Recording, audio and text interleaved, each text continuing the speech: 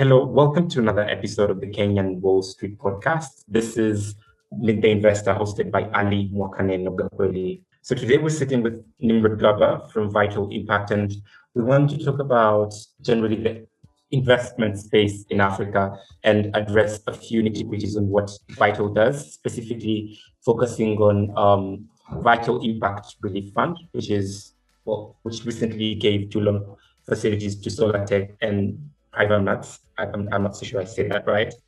And let's see how it goes. Welcome, Greg. Hi, thanks very much, Ali. Thanks for having me.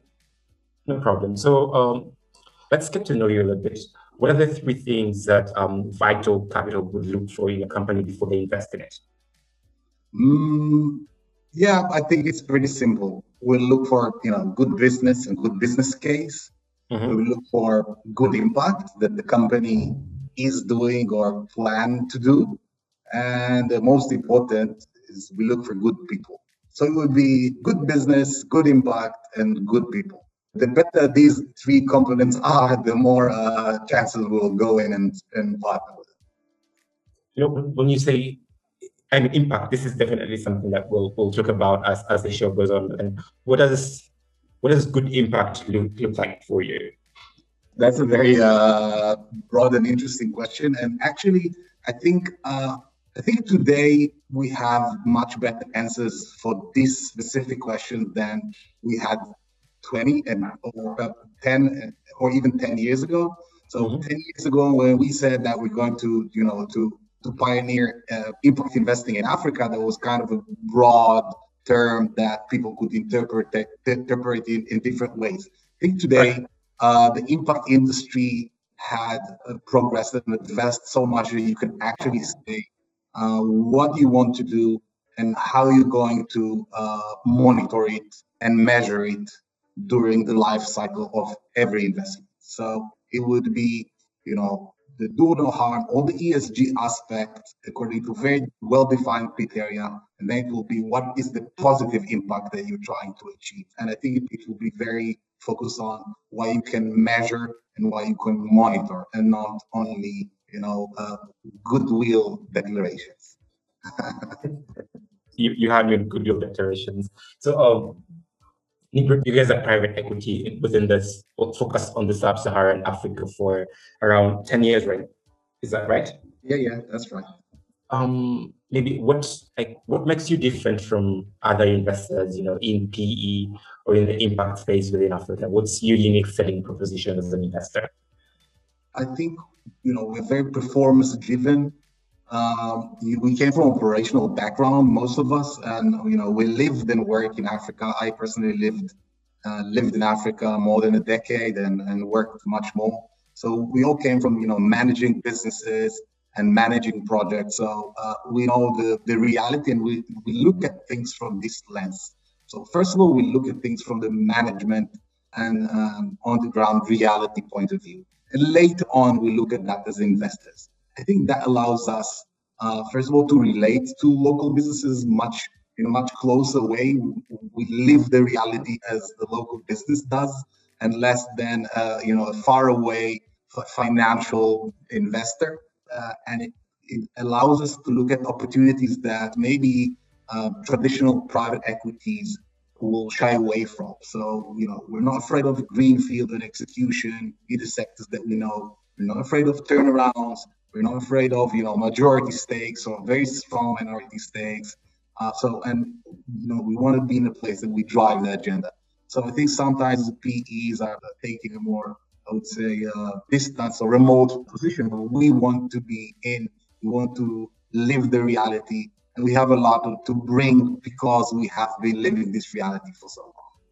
I really want to get into some of the sectors. I like that you mentioned that you guys are kind of different from whether you have a unique approach compared to other private investment firms, and that I want to get into the sectors. But before we get there, there's something that you mentioned that you guys came from a more operational approach, if you'd rather. What's the story behind the founding of Vital, and how did you guys decide to set up private equity and focus on sub-Saharan Africa? That's a story I really like to reflect on, Ali, because it was kind of an interesting evolution. So we've been working in emerging markets with a lot of focus in Sub-Saharan Africa for a while. So I've been, 20 years working. My other partners are 25 years working. We've been actually, managing projects as EPC partners or contractors, and then we've been managing small, medium businesses and larger businesses as CEOs and then managers and as project managers, as the guys on the ground that drive these things. And evolving and getting bigger, we found ourselves merging here and putting a bit of an equity there, just because it was a need, not because it was a strategy. And reality evolved. So we've been merging and taking more companies and investing a bit of equity here and investing a bit of equity there. And one day we woke up to find out that we were actually more investors than than managers and operators. And then we said, okay, if we're investing so much, if we're bringing so much of our equity to the table, and we see that the reality in Africa changed and transformed from EPC stuff to equity and investment, skin in the game stuff, let's do it in a professional way. And then we decided to create Vital. So that all this evolution happened until 10 years ago. And in 2010, we woke up and said, okay, let's do investment as the investment should be. And then we established Vital. We actually brought, we had a very, very strong operational core, people like myself, that are years in operation management. And then we brought, I would say, two different groups of people. One is, professional investors, people that came from, that's their craft, institutional investing and more disciplined investment, a lot of ex-DFI guys. So that's one type of people that we brought, and the other are impact investment people, impact people that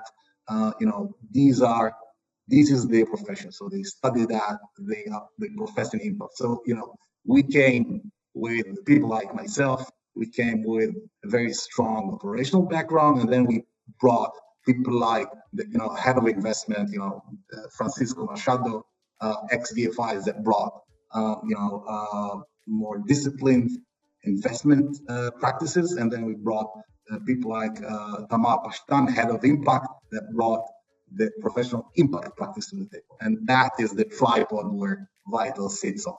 So operational, investment, and impact. The beauty of having sort of evolved into investment, as you put it, engaging in putting stakes in different companies before you actually started Vital kind of lengthens the amount of time you had to, understand the lay of the land and sort of collect insights, if you'd rather, on Africa. What are some of the things that you've picked up throughout your investment journey, pre-Vital and in Vital? That's also a question that we try to stop and ask ourselves once in a while, in an organized way, because otherwise you might evolve to where it is easier. So I think you have to start from the ground up. You have to know the reality on the ground. If you wanna invest in logistic business, and you have to know, what is the truck driver experience first. Okay, so I would, if we're going to do a heavy on logistics, on the road kind of trucking stuff, so we will go and we sit with the truck driver and we'll drive for 3 days on the exact roads where he's driving, so we will understand how it looks from his point of view. And I've done that, and we're doing that all the time. So I would say the most important thing is to understand the realities on the ground and the motivation and incentives in the market from the ground level, not from the macro, analysis of what's the trend for the next 20 years. I'm not saying there's no place for that. There's a lot of place for that, but that's not our place. Our place is from the ground, understanding the realities, understanding the motivation, understanding the limitation, and building the business around that. What we have learned is that we want to be active. We don't want to, sit and give, advice, remotely with, from a board seat. We want to be active. We want to add value. We want to be involved. We want to be able to drive the agenda. And it fits, some companies, it fits a lot and it works well. And others, they would rather have a passive investor. So we understood that our value is where we are very active. So I would say we want to start from the ground, from the realities, from the market, and go up and build the case around that. And we want to be active, not come and visit or get a report and give some advice from the board. So that's not our specific place. Again, it is very related to our DNA. So that's a very strong thing that we learned, I would say, about ourselves. Another thing is that things change. Things are dynamic. I mean, we live in markets where there's some kind of crisis or very big change every few years. So it's not that you do a plan with some small contingencies and you hope that nothing will change. Things will change. It can be political, it can be pandemic, it can be economical crisis, it can be some macro stuff that immediately affect where you invest in, and it's very different from the different places in Africa. So if you invest in Kenya or in Congo or in Ghana, it's very different. Maybe COVID affected everyone, all the economies, but it's very dynamic. So you have to build your case, you have to build your business, both on the financial side and on the impact side, to be resilient to these changes. Our solution, our way, is again to go basic. So if you supply water, or if you supply energy, or if you supply food, these are things that are more resilient to whatever change that you have. So you can have government can change, but food is still a need, and it will be very hard for the new government and very undesired for the new government to not to assist a business that creates food or water. You know what I'm saying? Unlike other businesses that are more related to the political agenda or the macro trends, etc., etc.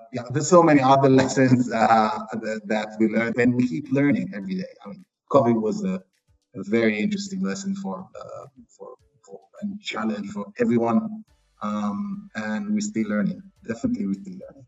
I really want to go into some of the challenges that you sort of encountered just based on operating within Africa, but that's definitely something that we'll get into as the podcast progresses. Maybe before we go on, what are some of the sectors that Vital is looking into, and maybe just to add on to that, what are some of the milestones that you've achieved in these sectors, and what are some of the challenges that you've faced? As I said, Ali, we go for the essential. So we go for food, we go for water, we go for healthcare, and we go for sustainable infrastructure. So mainly, these are the main sectors that we aim for. And this is where we have a lot of knowledge and a lot of experience. And they are more resilient to change than others. So these are, I would say, the four sectors that we're busy with. Milestones. So after 10 years in private equity, you can already see and measure by results, not only by projections and intentions and Excels and PowerPoints, but actually the actual results. And we have very interesting milestones. I think we were one of the pioneering funds in Sub-Saharan Africa. You can look at in the impact industry. You look at one of the first milestones in big impact investment in Africa is Vital Capital. So we've invested today $350 million in Sub-Saharan Africa in impact investment. We've done several exits.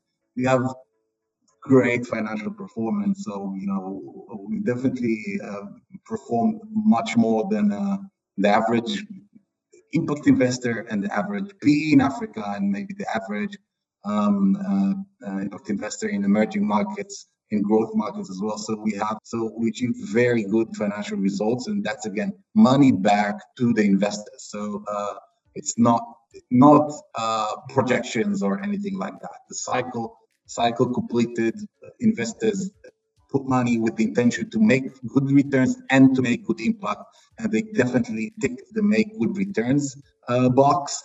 And they definitely tick the make amazing and transformative impact box. So more than 6 million people have access to essential services like food, shelter, water that they wouldn't have without the vital investment in the portfolio companies. Thousands of jobs, not temporary jobs, but permanent jobs. Regional economical development. So I think we look back at these 10 years, and it was an amazing journey. Difficult at times, challenging at times. Actually, difficult and challenges, almost every day. But when you look at both what you do and the transformation you're doing, and the same time, the financial returns you're able to give to your investors. Uh, I think that's definitely what we want to continue doing, and I think uh, this is a showcase of how you can do impact investment in Africa without compromising, without trade-off, without asking people to donate money, without going to aid. On the other hand, with focus on the local communities and low and middle income communities, and on how you create sustainable impact on the ground. So yeah, that was our journey so far. Nimrod, let's dive into impact investment a little bit, and I really really have to ask this because we've had cases trending online where impact investment is viewed in uh, the not so bright light, specifically with um, skepticism on, are we investing into this business because it is a sound business, or are we investing into this business simply because, there's a promise of a brighter future for a certain population?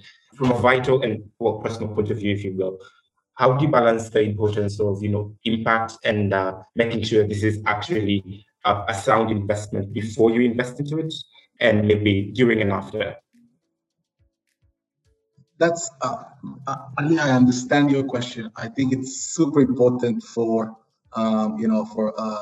impact investors to explain this well. And I think sometimes impact investment is perceived as something else than it really is. Now, let me first give a small disclaimer.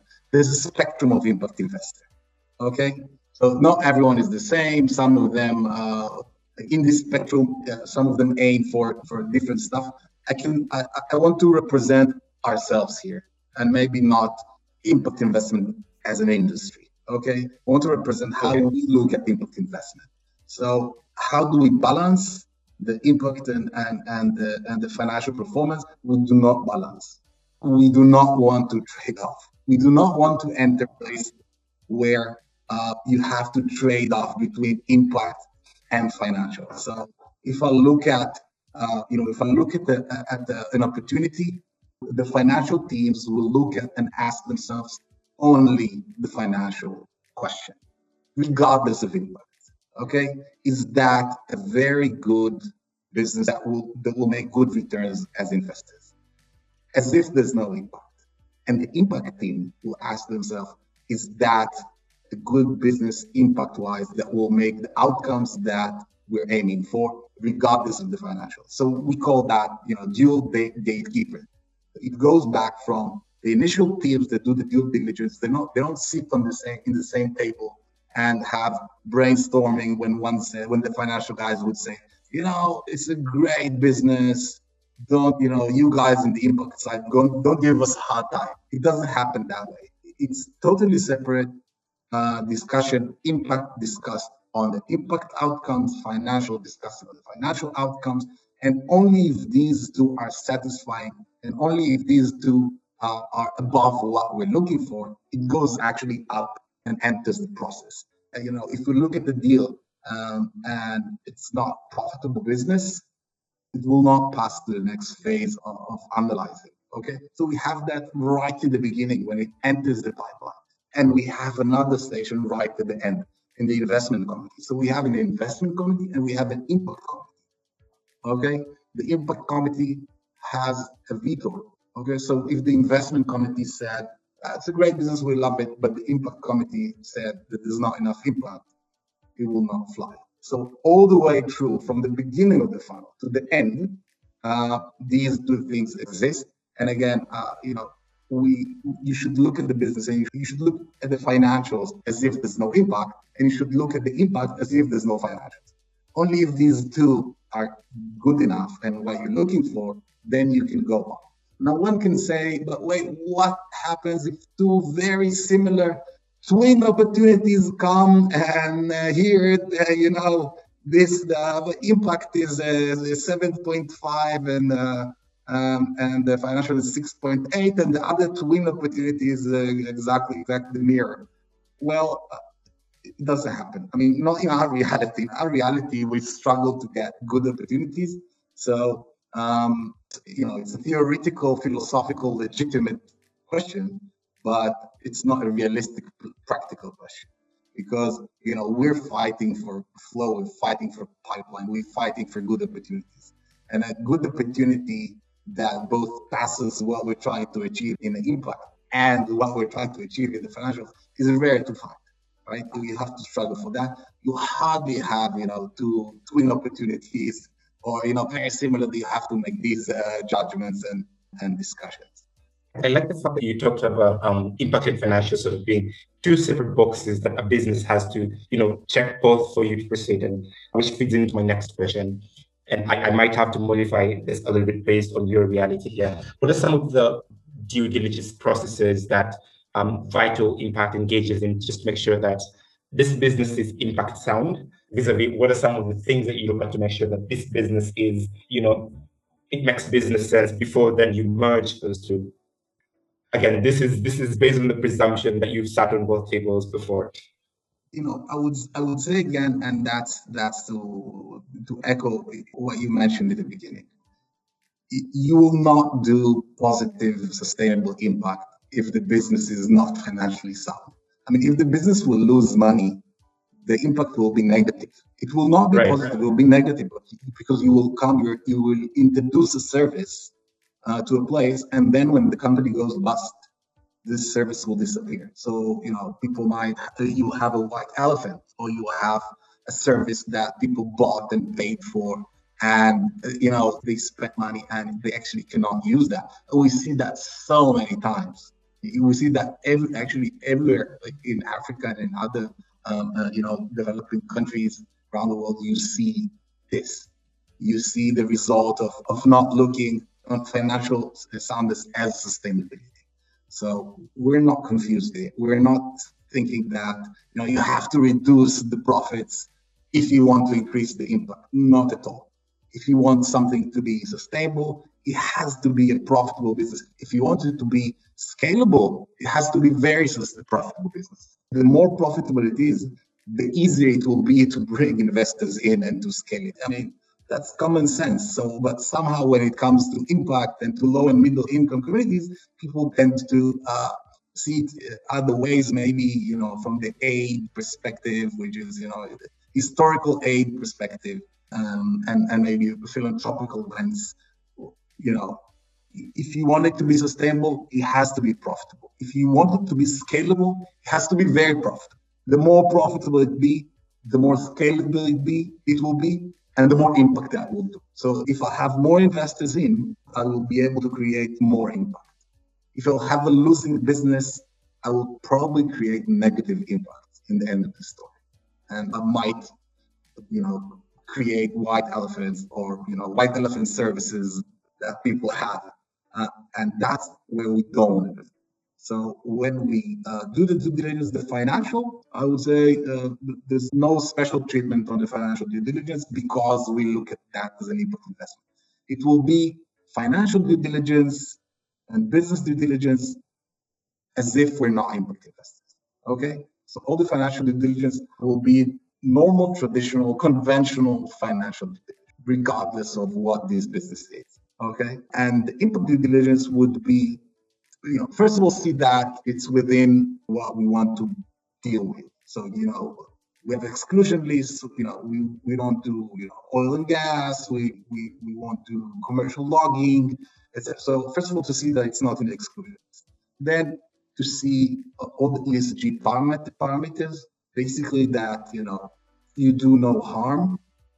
You can do wonderful social business and damage the environment, and you can do wonderful environmental business and damage local communities, and you can do wonderful social business for one social segment and damage another, or hurt other social segments or other communities. So first of all, do no harm. That's the I would say the first thing. First of all, do no harm. And the second thing would be, what is the positive impact that you're trying to create? What's the theory of change? What is your contribution? Would that business happen even if you were not there? And then you're just, joining a trend and calling yourself an impact investment. We don't want to do that. We want to see our delta. We want to see our contribution to investment. And then who is positively affected, by this investment? Who are the beneficiaries of this business?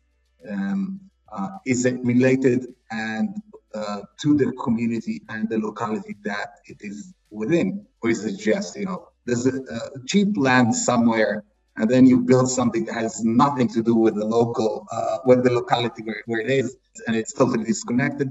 Which again, we find that if we want something to be resilient, it has to be connected to where it is geographically and to the beneficiaries and to the communities.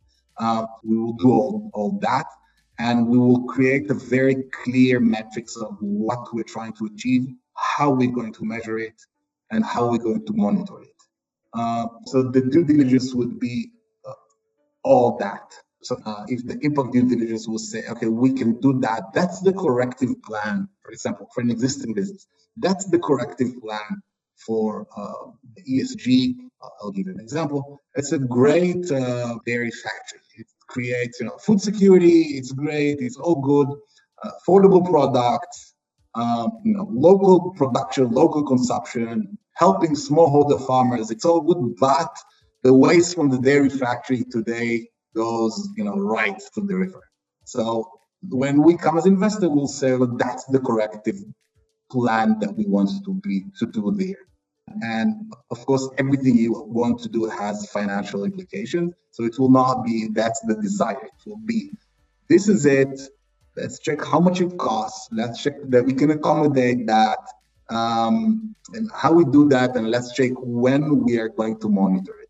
So it will be a corrective plan. It will be an implementation plan for the event. So that's the due diligence part. And then, monitor and measure. It's impossible to talk about investment in general without talking about the government. How do you handle regulatory uncertainties when it comes to investment? And I have to ask this specifically because the nature of impact investment interacts with a lot of sectors that overlap with regulations. So, for example, there's no way you can touch energy without touching into regulation, and the balance between the role of government and the role of private sector. But just to sort of narrow down the discussion, how do you overcome regulatory uncertainties, like, for example, changes in taxation policies, and how does it affect investors like Vital?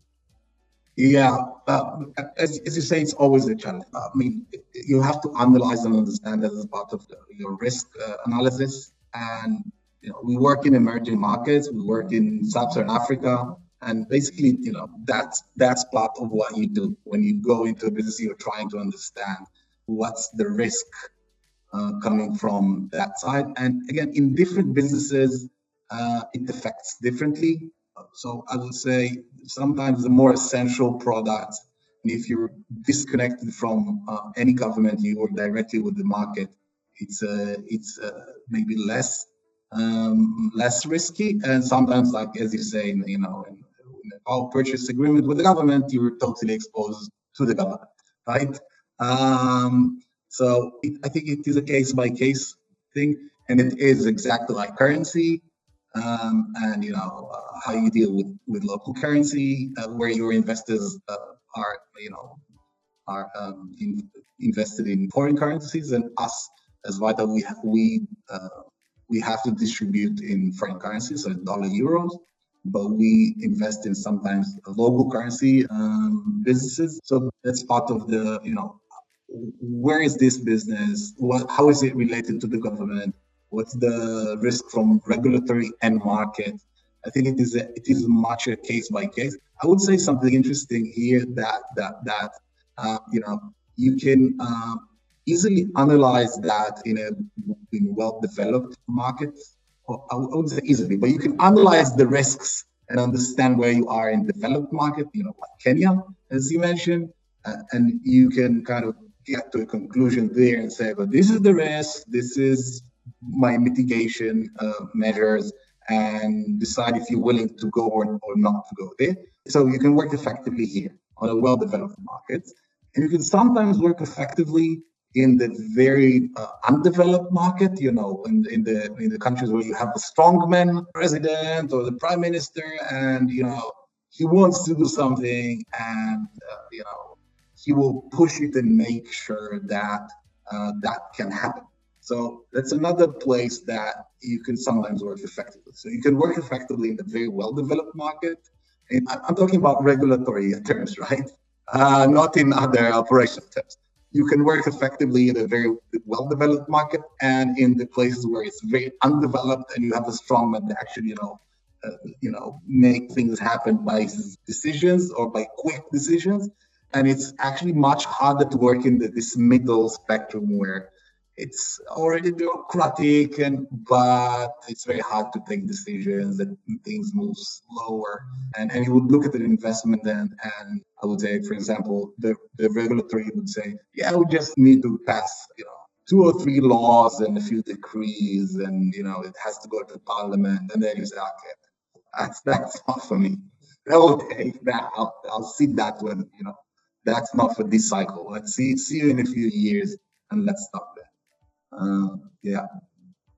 You see, Nimrod, even in the allow me to call them intermediate markets away from the fuel streams, there are still areas where businesses and government have common interests. Or in this case, for example, an investor, like both the government and the business, sort of have a keen focus in providing cleaner energy to the people or enhancing last mile delivery.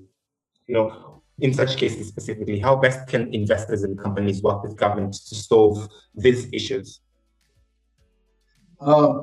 It is a matter of discussion and, first of all, having an access to all the information possible. So, for example, I think in power today, with all the Power Africa and all the evolution of the power purchase agreement and the power industry, I think you can understand and you can actually feel on a solid ground where you come and you're trying to invest. I think in other sectors, it still needs maybe an open discussion and maybe to work until this specific definitions together, like water and other infrastructure. So I would say where the rules are set, just make sure that the information is available and it's fully transparent, and people know what's the rules from the beginning, so no one wastes time and resources on just getting to the place where you have the information. Where the rules are not yet set, it's either innovative or not yet very developed. It has to be an open discussion. I like the blended finance approach. I think through blended finance, you actually go directly from the theoretical discussion to the practical discussion, because and then the interests are aligned. Everyone has skin in the game. Both the government, the investor, and the investee have skin in the game, and then the discussion is practical. So again, here where it's already developed, just make sure the information is super clear and super transparent, and there's zero work to have it in front of you. And where it's not yet developed, I think having everyone working on the specific case with skin in the game. I like PPPs and I like blended finance approach, and I think that's a very good tool to focus everyone to how do we make this work. And if everyone, the investee, the investor, and the authority have skin in the game, they will all want to make sure that it works, and not just to be, gatekeepers or only regulator. I'm the regulator, and you guys, struggle. I'm not helping. I'm just putting load on your venture. So I So, like these cooperative ventures.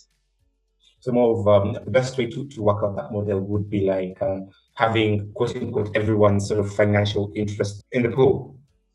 For example, Ali, a PPP that everyone has financial interest in the pool. I think that aligns. I think that's the quickest alignment that you can get. I mean, that's the quickest alignment that you can get. So I think sometimes, and it actually makes sense because where it is underdeveloped, PPPs with governments make sense. Where it is already very well developed, so sometimes you can let the market, work for itself. So if it is an innovative idea or initiative or a not yet developed sectors, you can do PPP and then align everyone's interests.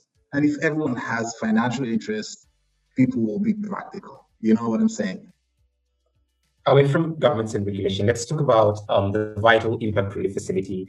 Um, and I find this very interesting because, first of all, the facility launched smack in the middle of the pandemic, so April 2020. And from what I get from your website is some of the things that you were looking into is sort of provide a buffer for businesses to make it through the pandemic, specifically looking at how the pandemic was touching into other sources of investments like FDI, which will likely be for the interest of our listeners who might not have interacted with Vital Impact Relief Facility. What's the fund all about? What are some of the criteria for businesses looking to apply for the funding? Sure, sure. As you said, it is a very specific initiative within Vital. So it's not the main core of what Vital does. And up to now, we talked Ali a lot about the equity investments and how we look at equity investments. The equity stuff is usually big stuff. We're trying to make large scale impact and good financial returns. So that was the equity stuff. With the pandemic, we looked at what happens on the ground, and we actually saw the economic wave in Sub-Saharan Africa arriving before the pandemic arrived.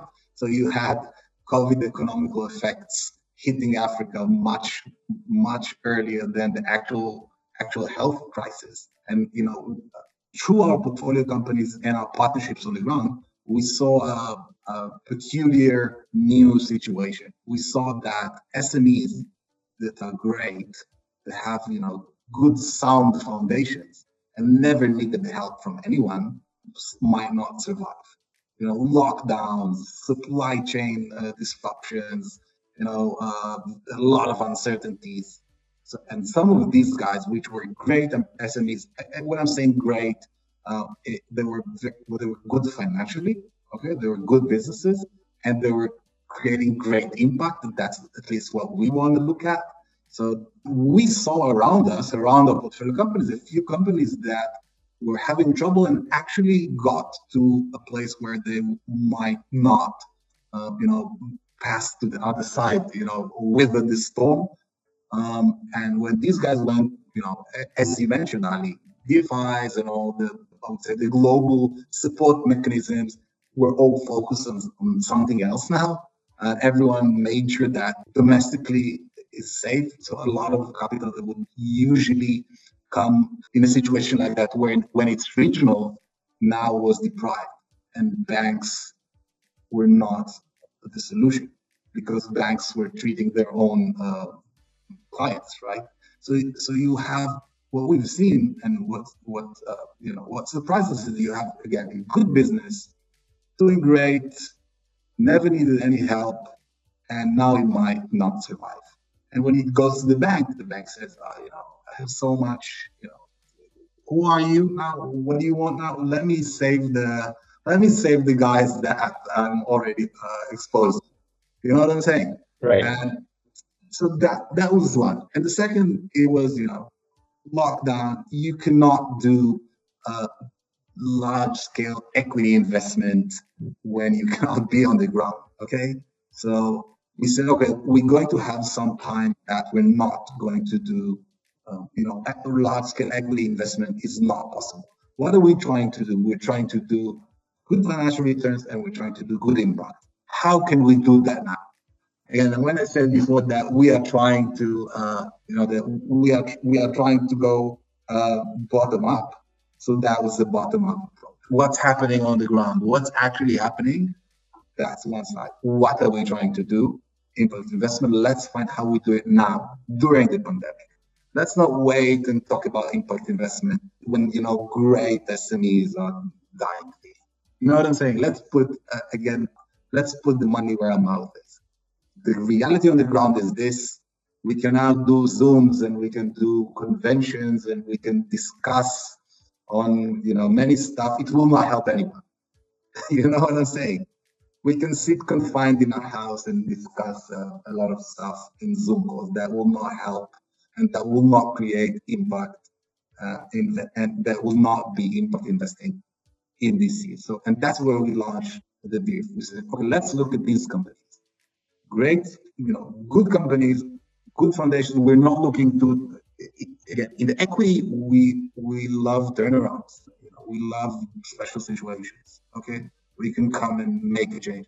Here, no, we want someone which is great and was doing great before. So let's look at these companies and let's see how we come in and we help them to go through the next stage and to weather this difficult situation and to continue creating the great impact and the good financial returns that they were doing before.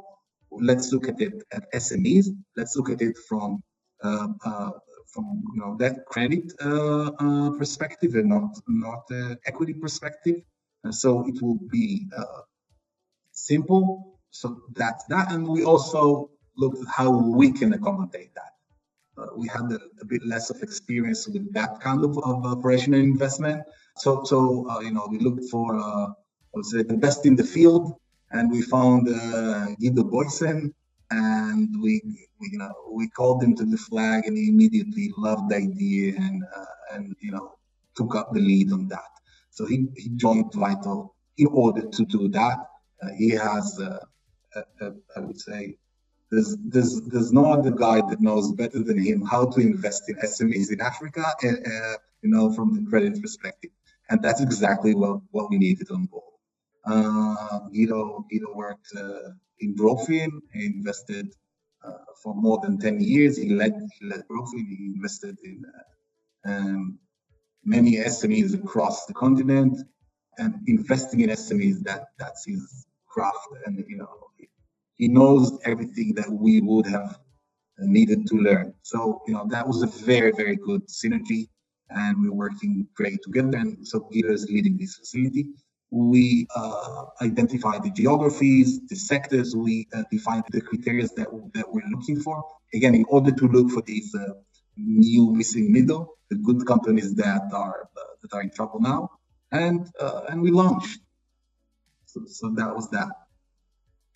Let me get this straight. So, you guys launched a loan facility, if you'd rather, at a rather interesting time.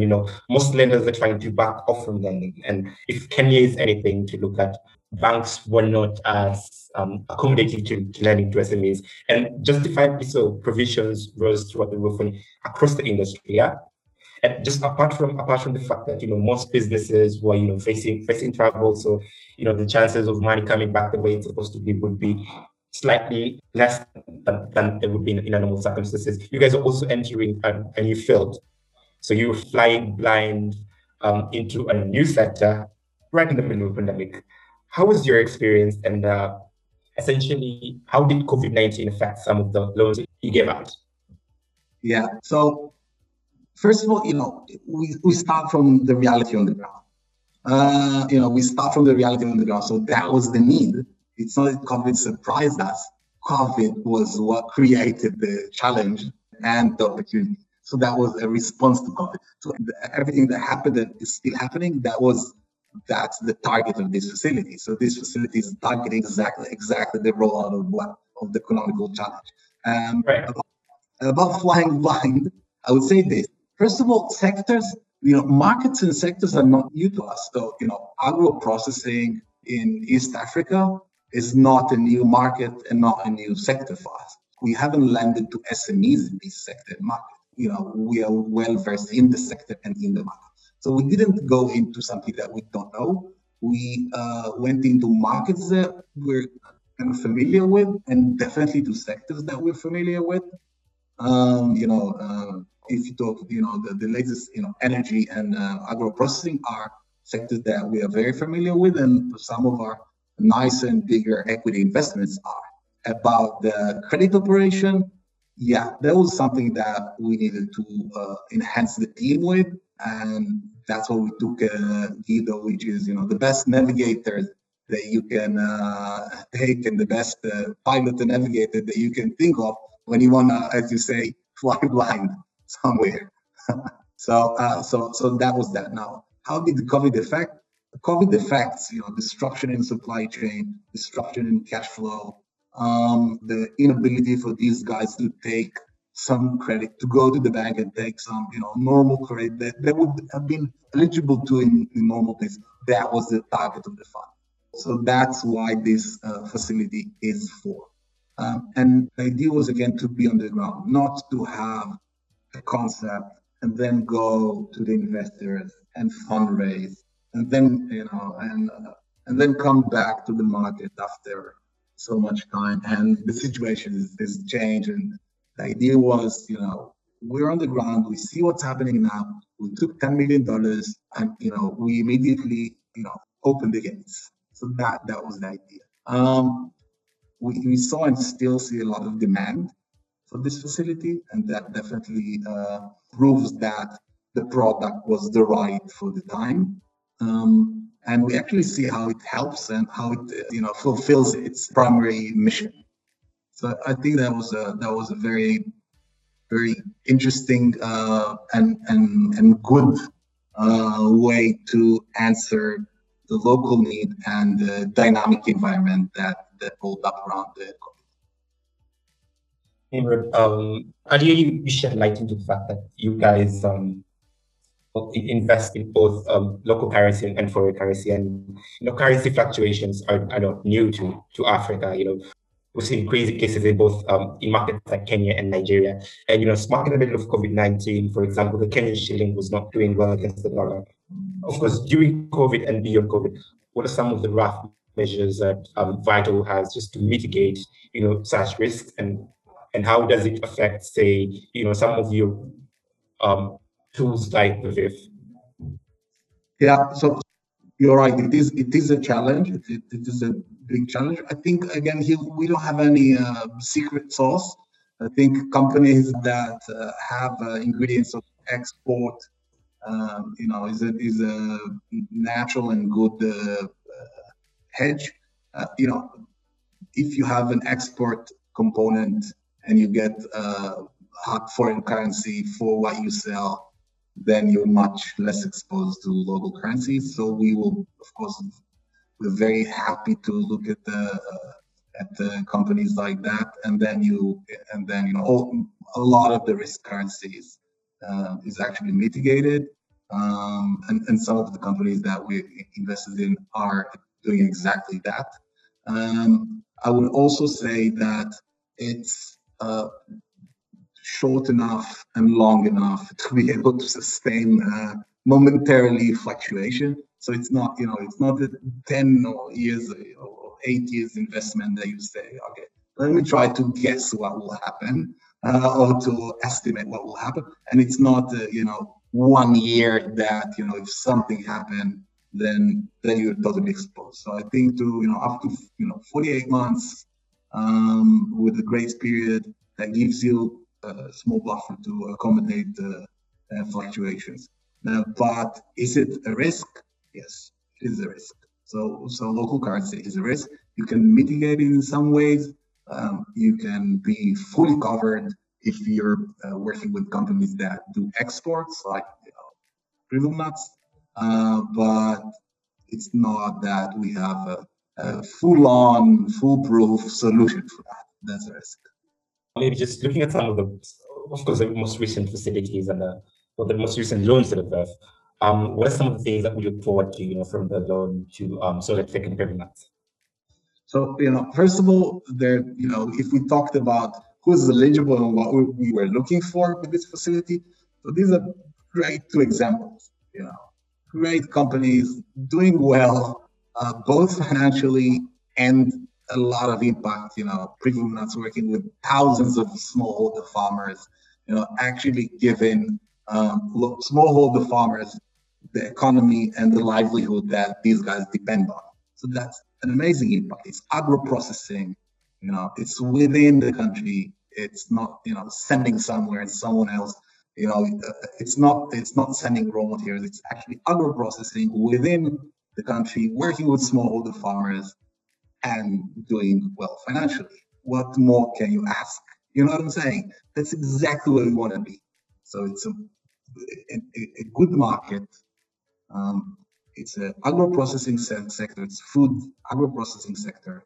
It's doing great impact. It's working with high standards of ESG. It's export, so there's no local currency, almost no local currency, so currency exposure. So and they needed our help. So that's a great company. I think what can we expect? I think we can expect more and more. We can expect. We would actually look at these places and say, maybe these places are places that we can be even more involved. Now we have, a hands-on initial introduction to this specific company and to this specific market, and maybe we can be more involved there. Again, as I said before, being practical and working where everyone has skin in the game, that's where you learn the fastest and that's where you understand the realities on the ground. Now, coming through that, understanding the realities on the ground, maybe we can enhance the collaboration. Maybe in the future we can come as equity investors. So I think it works as a win-win to everyone. Solar tech, again, it's an essential thing, it's an essential need, both on the utilities and on the solar, renewable energy projects. So again, a good company, great local management entrepreneurs, grew up, came to maturity and to great both financial results and impact locally. And now COVID came and you can come and be involved. So the interesting thing is that I think that without COVID and without this, we would have never met these guys. We would have never come across because they would not look for someone like us and we would not have looked for someone like them. So, talking on making crisis into opportunity, that's a great example for both sides, for both sides. So I think, again, here, what can we expect? We can expect looking more and being more involved. How collaboration and partnerships work. You can talk a lot, but before you started working on something, before you have a few fire tests and a few small situations and challenges, you don't get to know each other. Like marriage. Before you have the first few challenging situations, only then you really understand, who you are with. A partnership is the same, where you face together challenges and you build trust and you see that, we actually want to go the same direction, then you can enhance the collaboration. And I think, this facility is a great opportunity to do that. Like marriage. Nimrod, as we close the interview, close out, earlier we talked about the fact that, the VIF is not what Vital is about. It's just a segment of what you do. Maybe could you talk about some of your other offerings, of course, within the sectors that you work in, and maybe for some of the SMEs that are listening to this podcast, how can someone apply for the VIF? Yeah, so here again, we try to make it as simple as possible. But let me just say that, through this experience and through learning that, we are actually considering scaling this up because the need is so big. And again, I think it is a win-win. So we're actually considering and we're looking at making it bigger, so we can help and collaborate with more and more SMEs. So that's something that is on the table, and we're looking on how to do that. Again, we wanted to be quick. We wanted to start operating. We wanted to be able to assist where the need was. But I think this kind of collaboration investment is definitely relevant to post-COVID environment, and working with successful SMEs and supporting them, to do better financial results and to continue and maybe grow the impact. It is something that we want to do. So if we'll find a way to make it a bigger operation, not only COVID related, it's definitely relevant to post-COVID. How to apply? We try to make it as simple as possible. You go to, Vital Capital site, and the first banner there, just not to make the first thing on the app, you'll see Vital Impact Relief Facility. You click, and then you have access to all the documents, how you should apply, all the criteria. Again, not to waste anyone's time. The criteria of who can apply and who cannot, and you just apply through there. And we promised, and we do look at things very fast. The idea is to be on the spot because, again, it was built for a dynamic environment. So, we'll get a very quick response on, yeah, you're eligible, you're not eligible. If you are, let's go for due diligence, do this, please do this and that, send us this and that. We, of course, want to meet. It's not a banking transaction. We want to meet the guys. We want to be on the ground.